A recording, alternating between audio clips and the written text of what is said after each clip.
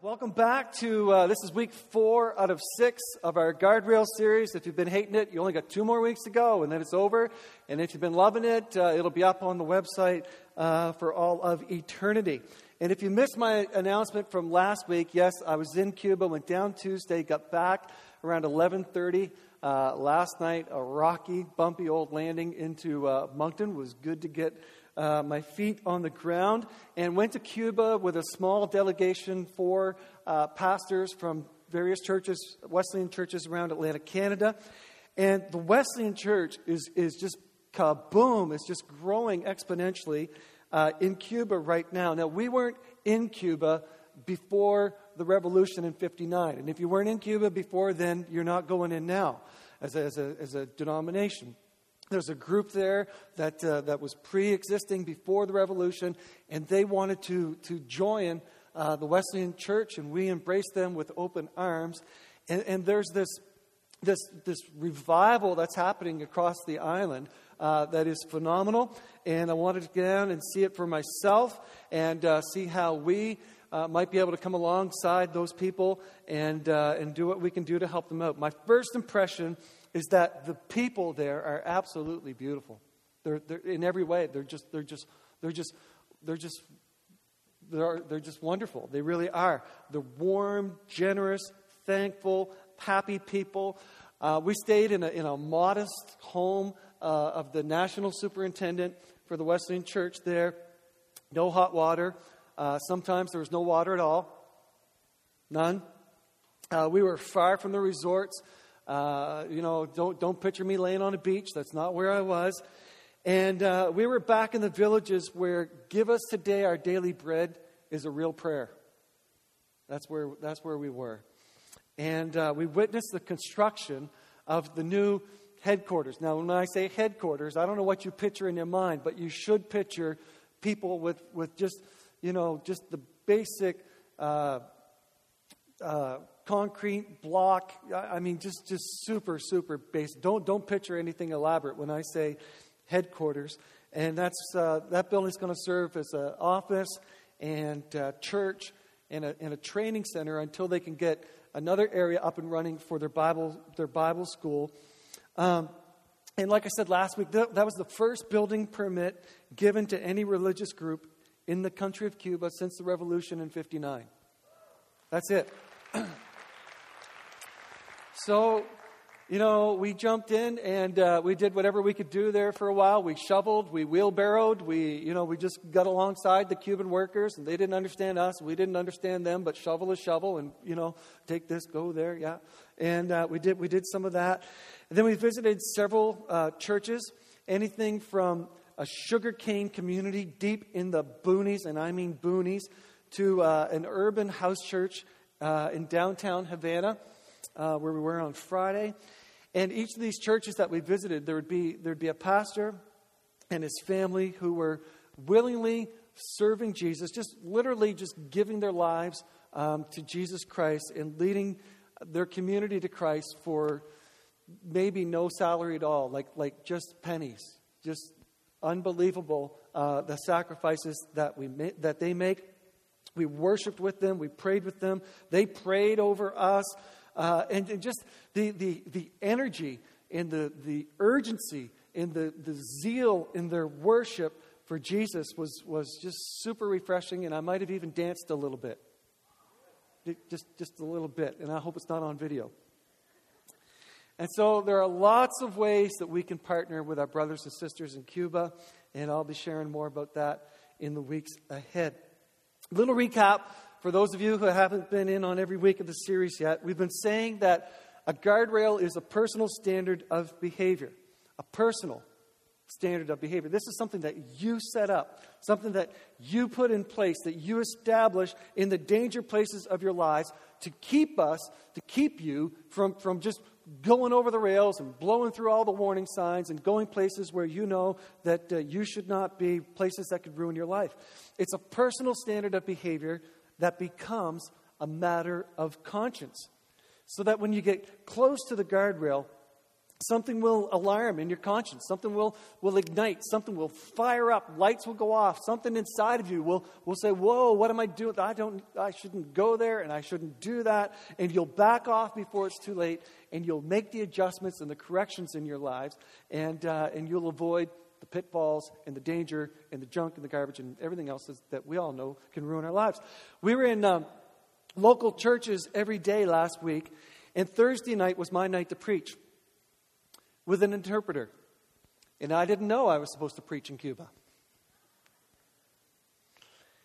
And all I had for this, I took my iPad, and all I had on this thing for sermons was Christmas sermons and Guardrail sermons. And I am look, here. That was my full manuscript, right? Page after page after page. I am word for word, and I'm useless without it. I cannot just take my Bible and start preaching. And even if you think I should, I can't. And so, if I didn't have notes, I had nothing. And so I think, no problem.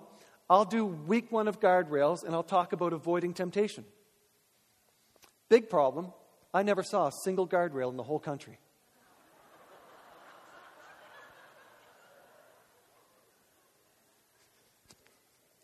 Worse, to make it worse, this was the night that we drove an hour over roads that you would not take your vehicle on. You would not even call it a road. You would just think this is the end. This is the end of the earth, and this is the end of my life. I'm never coming back. I mean, miles past the boonies and past the sticks to out to like this sugarcane farm. That was the end of the end of the end. And at the very end of that road, when you could not go any further, that last building on the end of that road was the church. That's where we were. And I thought I was going to talk about guardrails. Yeah. So instead of guardrails, we talked about fences and making decisions with our lives that honor God.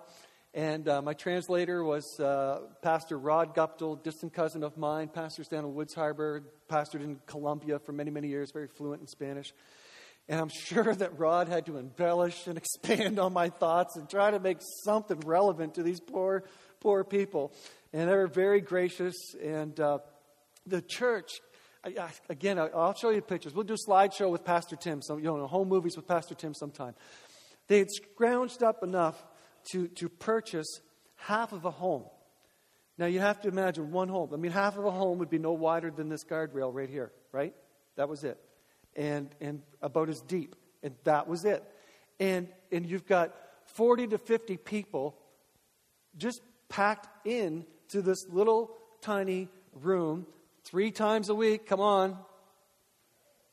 3 times a week. It's hard enough to get people out 1 time a week here in Canada. And a beat-up guitar and a broken tambourine lifting the roof off the place for Jesus.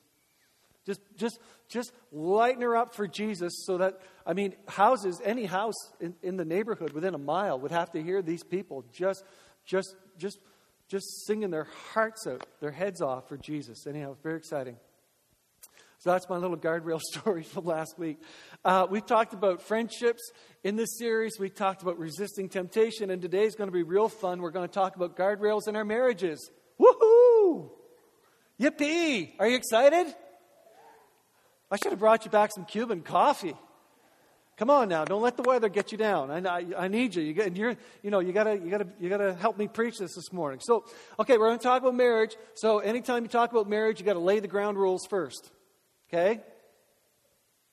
You all right? Ground rules first. See, I'm used to the Cubans who are just, woo! They're just, super expressive, and they're just, yeah! Okay, so here's the ground rules. This only works when you unfold your arms and relax. Unfold and relax. No eye rolling, and I can hear your eyes rolling. Especially when 300 of you do it at the same time. Okay, I can hear it. No elbowing, no huffing. All you huffers out there, knock it off. Stop huffing. No more huffing, okay? No dragging your spouse to the front of the church. This sermon was for you. None of that. You might come forward together at the end of the service, but no dragging, okay? Now, I would love for Moncton Wesleyan to have a divorce rate of 0. Come on. 0. 0 is a good number. And I would love for all of Canada to wonder what has gotten into us and why we're able to stay together. And I would love for your friends to see something different, something special in your marriage, and for them to want to bring their marriage to Jesus. I would love to see a level of faithfulness to one another that is totally off the charts. I would love for every child in our church to be raised in a safe, loving, secure environment where they can come home every day and know that there will be 2 committed people waiting for them. Thank you, Shirley. If you are single and you would like to get unsingled, right? This is going to be helpful for you today. Be the person you want the person you are looking for to be. Take notes today and determine that if God brings the right person into your life, that you will have a healthy, faithful, God-honoring marriage. Young adults and teens, this is a great message for you as well. If your teenager isn't here, or you know a young adult, call them, go get them, and you're allowed to drag them to church. You're just not allowed to drag them to the front after the service, to the altar. This is going to be a great message for young adults and teens. If you don't live in a home where these things are modeled or were modeled, I hope that you will commit today to break the cycle of brokenness. God can bring you one person that you can spend the rest of your life with. Rick Warren said that in marriage we go from the ideal to an ordeal to wanting a new deal.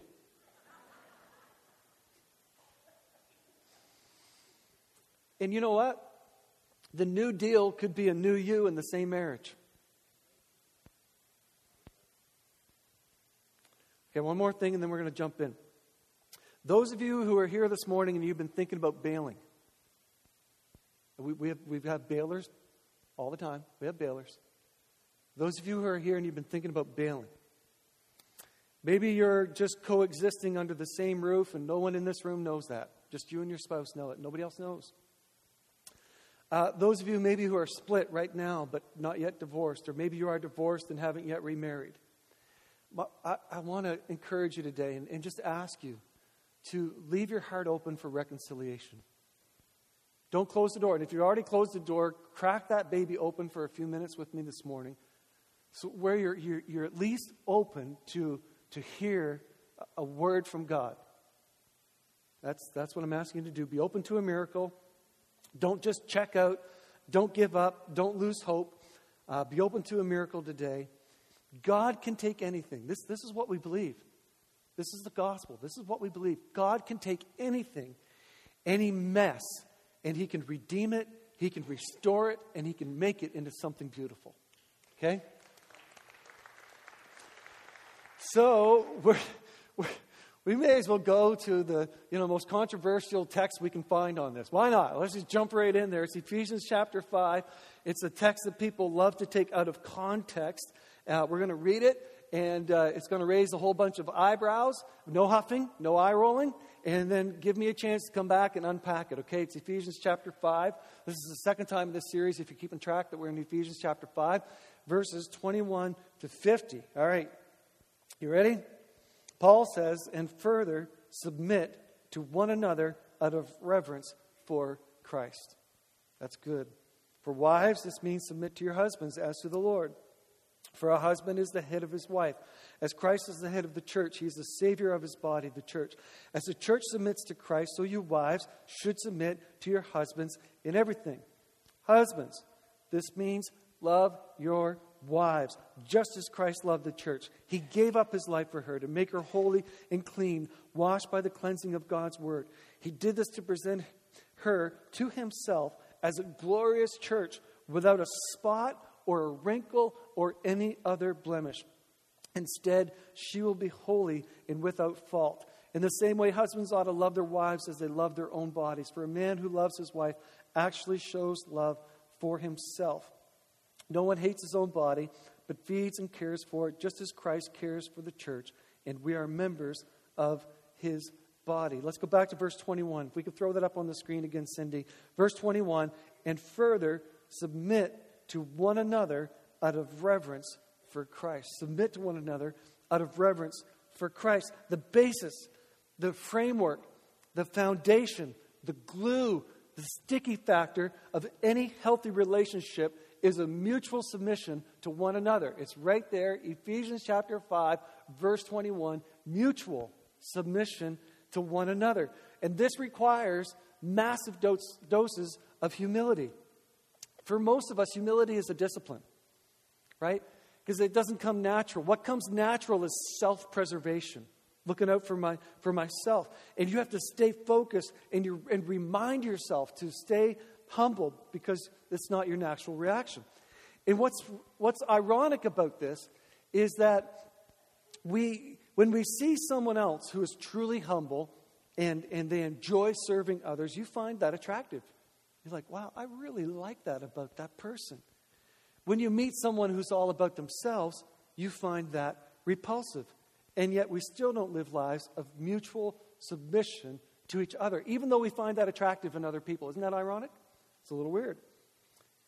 If someone has to win in the relationship, if someone has to win, no one wins. If no one has to win, everyone wins. Now, marriage isn't the Super Bowl, okay? Someone has to win the Super Bowl. There's got to be a winner in the Super Bowl. The Super Bowl isn't like elementary school. They're not going to give all the players trophies just for participating. You know, good job, good job, good job, good job, good job. They're not going to do that. They're going to pummel each other for 4 quarters, and someone will be the undisputed winner. If you're a spouse and you need to win, you are not being mutually submissive to one another. Ephesians chapter 5, verse 21. No elbowing, no huffing, no, see, I told you so, none of that. Some of you love to win. Don't look around. Don't look around. I know it's hard. But some of you love to win. And you have to win. And you want to make all the decisions. And you have to be right about everything. And you're not happy until the other person is lost. And when you know that they've lost, then that makes you happy. And you'll break the will of your spouse eventually. And you will drive a wedge in that relationship. Eventually, communication will be either nothing. There will be no communication at all because the other person knows that you have to win, so what's the point? Or it'll be the opposite. It'll be total warfare and carnage and a UFC cage match until someone finally surrenders. Right? That's you'll have one of those extremes. And so one of your guardrails might be where you need to put up a guardrail when you start feeling like I need to win this over everything. And every time there's an issue, every time there's a decision, and you feel like it's got to go my way, maybe that's a place where you need to put a guardrail and say to yourself, I don't always need to win. The need to always be right. Maybe when you start to feel the tension rising inside of you, something will trigger, something will light up and remind you that the basis for any healthy relationship is mutual submission to each other. Because as Paul says, we do that out of reverence to Christ. In other words, you understand, as a follower of Jesus Christ, you are to model the attitude and the spirit of Jesus. You're to put others ahead of yourself. Humble yourself. Wash their feet. Take joy in serving the other person with humility. Okay, now the fun stuff. I'm going to keep going here. No clapping when I read something that you happen to like. Verses 22, 23, and 24. For wives, this means submit to your husbands as to the Lord. I'm going to explain. For a husband is the head of his wife, as Christ is the head of the church. He is the Savior of his body, the church. As the church submits to Christ, so you wives should submit to your husbands in everything. Let me explain.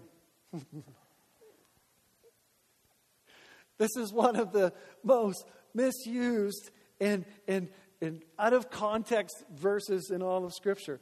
No one remembers, when people quote that one, no one remembers verse 21 that already told us to be mutually submissive to one another. Huh? Yes? So, I've even had brides-to-be specifically ask me not to read that text in their ceremony because they had no intention of submitting to that man. I'm not making that up. I've heard them, you're not going to read that submission part, are you? True story.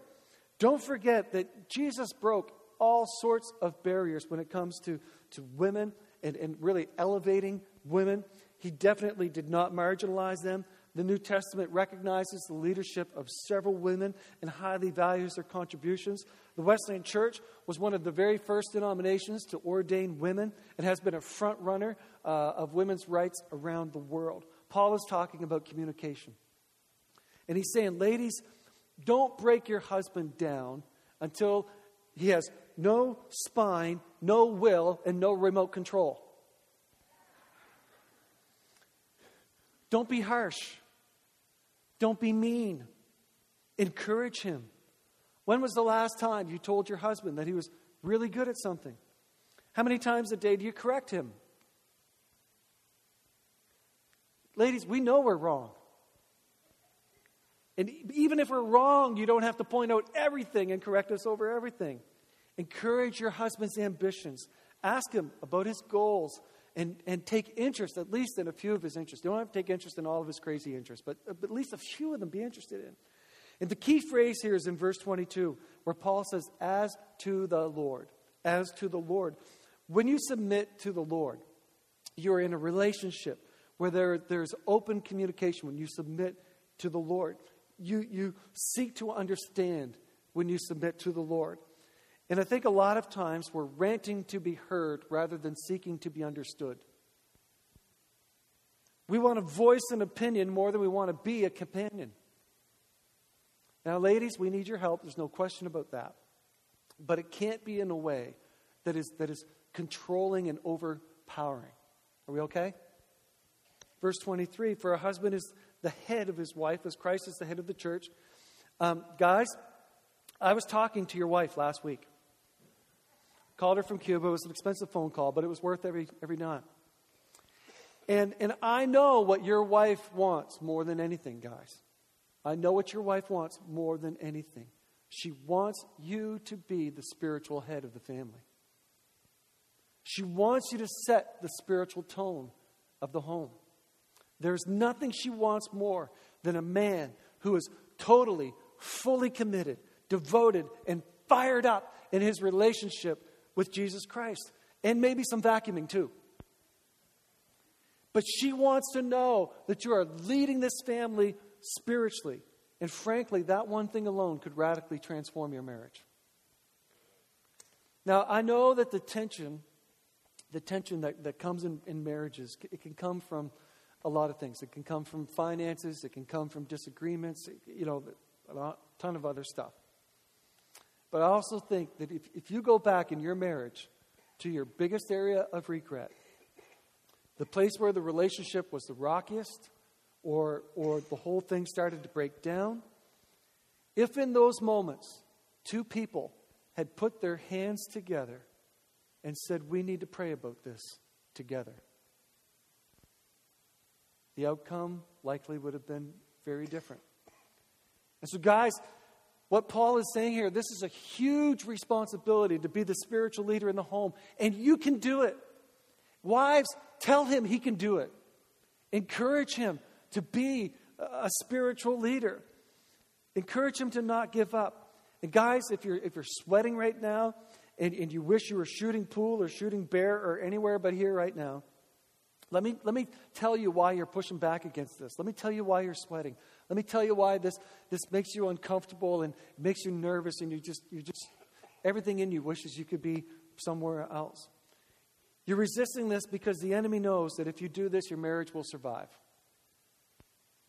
The enemy knows that this can radically transform your relationship with your wife. Your home will be radically different if you do this. Your kids might have long-lasting marriages, healthy marriages, if you do this. We can transform schools, communities, neighborhoods, families if you do this. It's a stinking battle because Satan does not want you to be the spiritual leader in your home. It's a battle that you're in. And that's why you're sweating. That's why you're uncomfortable. That's why you're like, oh, when is this going to be over? And guys, your guardrail might be when you think you're too busy to pray. Your guardrail might be when you feel like, oh, we don't need to do that. Or when you feel like, well, I'll read my scripture tomorrow. I don't have time for that today. When you can't take time to love your family as Jesus loves the church. When your behavior and your attitude start to drift from where you know they need to be. Something inside of you should go off. It should alarm. It should fire. It should ignite. And you should wake up and remember that it is your spiritual responsibility to be the spiritual leader of your marriage. You make the... Guys, listen. Men, husbands, you make the decision. Say, we're going to church today. Okay? Be the spiritual leader. You decide, men, that you're going to prayer meeting. When did we start to think that prayer meeting was a ladies' event? Come on, ladies, where are you? You want to see some men at prayer meeting? There are some men there, but I want to see more. We need men responding to God's word. We need men kneeling at the front of this church week after week, praying for strength, praying for wisdom, praying for leadership, praying that God would help you to be a man of God this week, a man of the Word, a man who loves Jesus, who loves his wife, who's not going to be snared by some scheme or some fleeing temptation. We need our men to be so in love with Jesus that they refuse to let their marriage just go over the guardrails into a wreck and a ruin. That's what we need. Verse 27. Verse 27, where are you? You're right after 26. I know, but where are you? He did this to present her, the church, to present her to himself as a glorious church without a spot or a wrinkle or any other blemish. Instead, she will be holy and without fault. You should have a guardrail in place when you start wishing your spouse was more like someone else. Or even when you're just constantly wishing your spouse was more like you. They're not you. Paul uses the analogy of Jesus' sacrifice for us, the church. Jesus did what he did for you so that when God looks at you, he wouldn't see your spots and your wrinkles and your blemishes. Jesus presents you to Jesus Christ, radically transformed. If all you do is pick out the faults of your spouse, then you're at fault. And your relationship will be faulty. Now, do you see the imperfections of your spouse? Sure. Do you see your own imperfections? What are you doing to intentionally tell the other person that you love them in spite of, maybe even because of, all their imperfections and their spots and their wrinkles? Wrinkles or no wrinkles, you are in this deal till death do you part.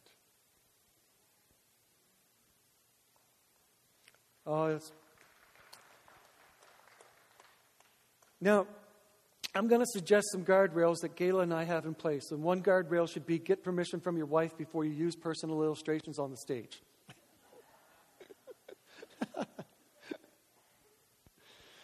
And the fear in this, everybody listening, please. The fear in this is that someone will think that we're perfect, or that we think we're perfect, or that we think we have a perfect marriage, and we know better than that. We are two totally, completely imperfect people, desperately in need of grace and patience, just like any other couple.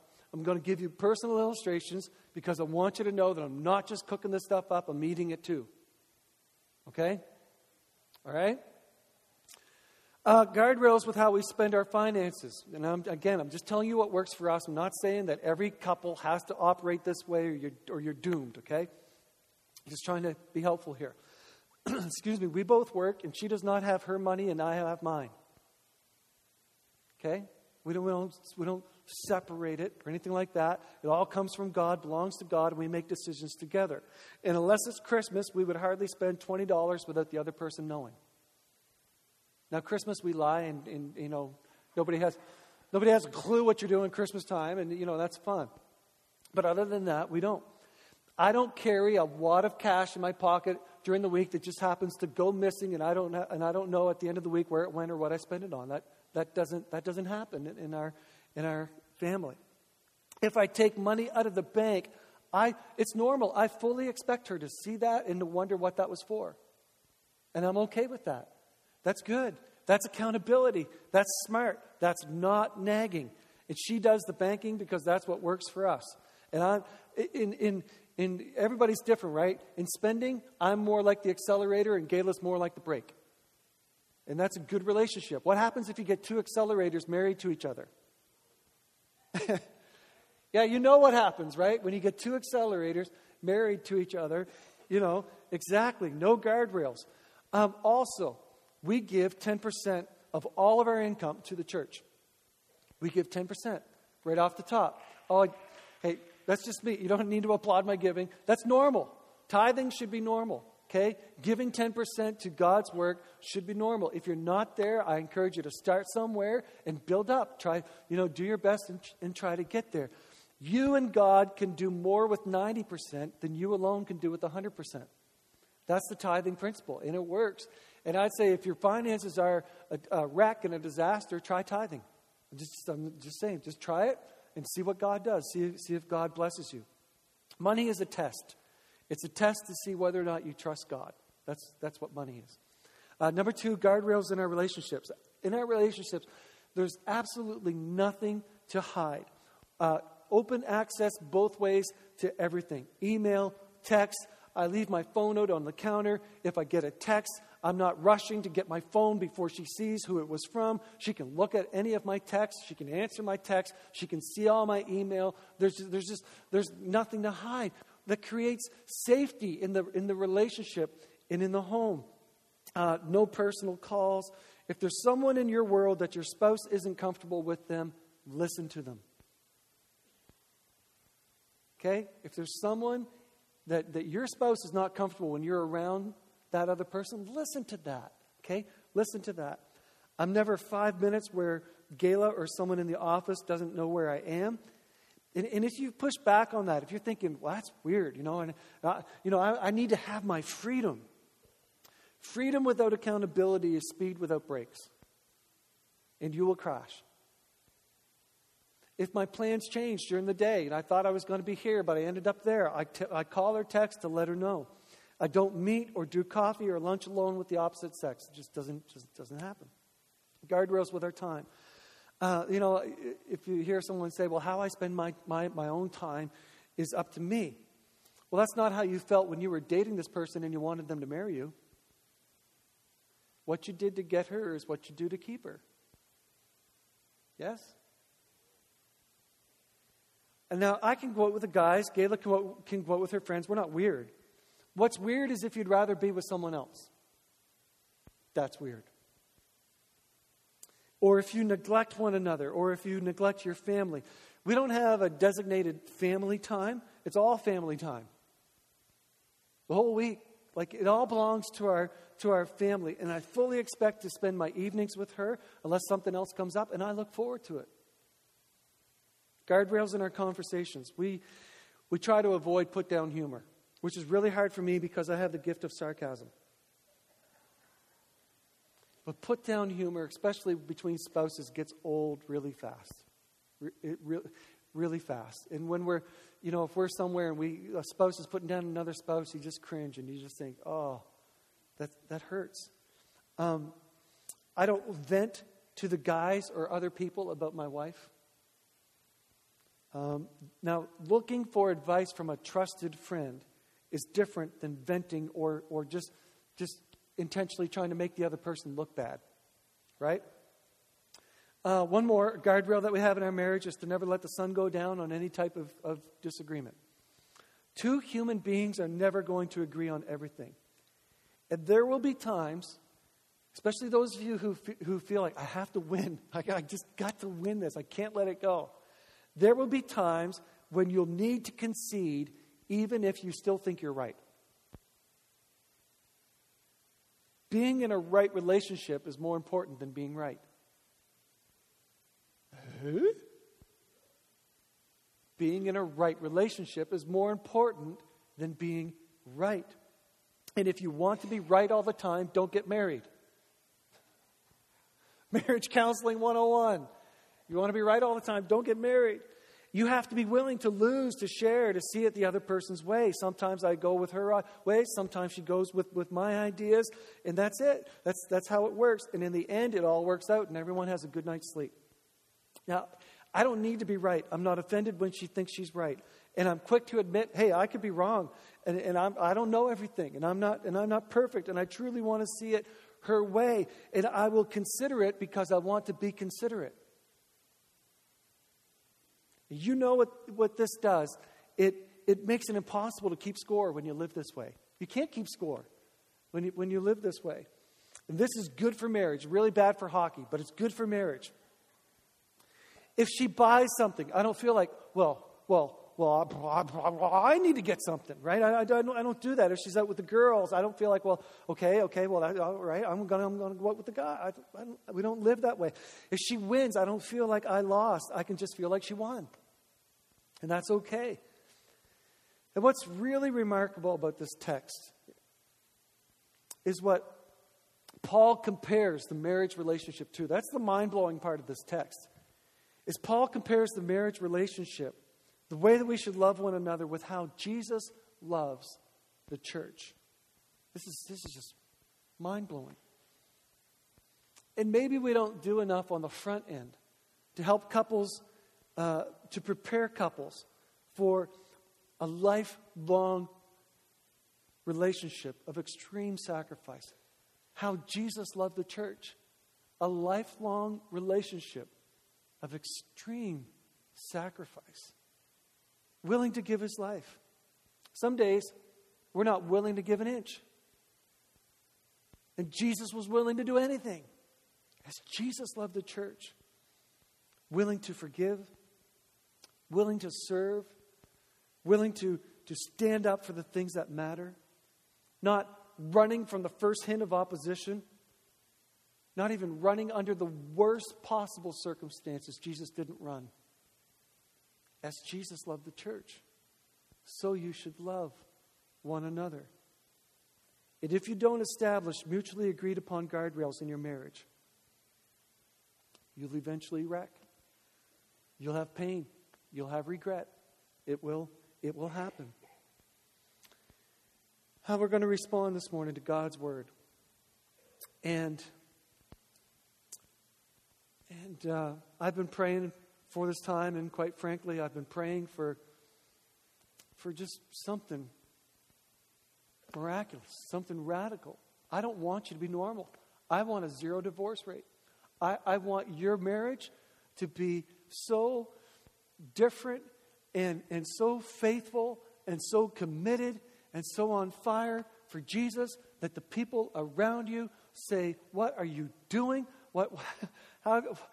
Tell me your secret," and you can point them to Jesus. I want your marriage to not just survive. I want it to thrive. I want it to be off the charts.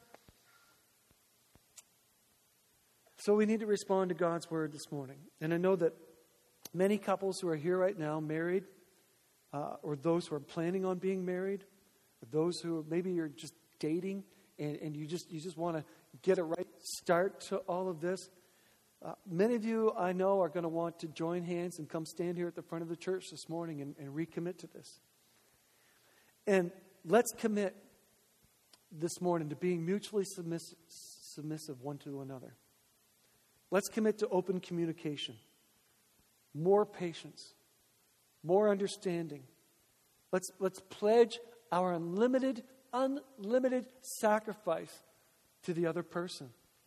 And don't come down and stand at the front of this church this morning unless you are 100% committed to this. Don't come down if you're iffy. Don't come down if you're waffling. Don't come down if the other person is dragging you. You've got to be all in on this. Maybe you've been planning to bail. Maybe you already have bailed. Maybe God is speaking to you today. Come and pray. If you can't come forward, if you're just like, I cannot make my feet go forward and stand at the front of the church. That's okay. take your spouse's hand or get your spouse's shoulder around you and pray for them as we pray together. If you're single and you want to pray for a godly spouse, come down and here to the front of the church and pray for. I think that's a great idea, to pray for a godly spouse. I think it's a great idea. If you have friends and their marriage is a wreck, and God is laying them on your heart this morning, and you want to pray for their relationship, then I think it'd be good for you to pray for that as well. Let's ruin the stats on marriage in a good way. Let's ruin them. Okay, so I'm going to pray. We're going to stand. In fact, let's all stand now. And I'm going to pray. Pastor Jay's going to lead us. We're going to respond to the Holy Spirit. And we're going to respond to God's Word. And if you want to come and gather around the front of the church this morning and invite God to work in your marriage, your relationships, your future, whatever, we're going to invite you to come. Jesus,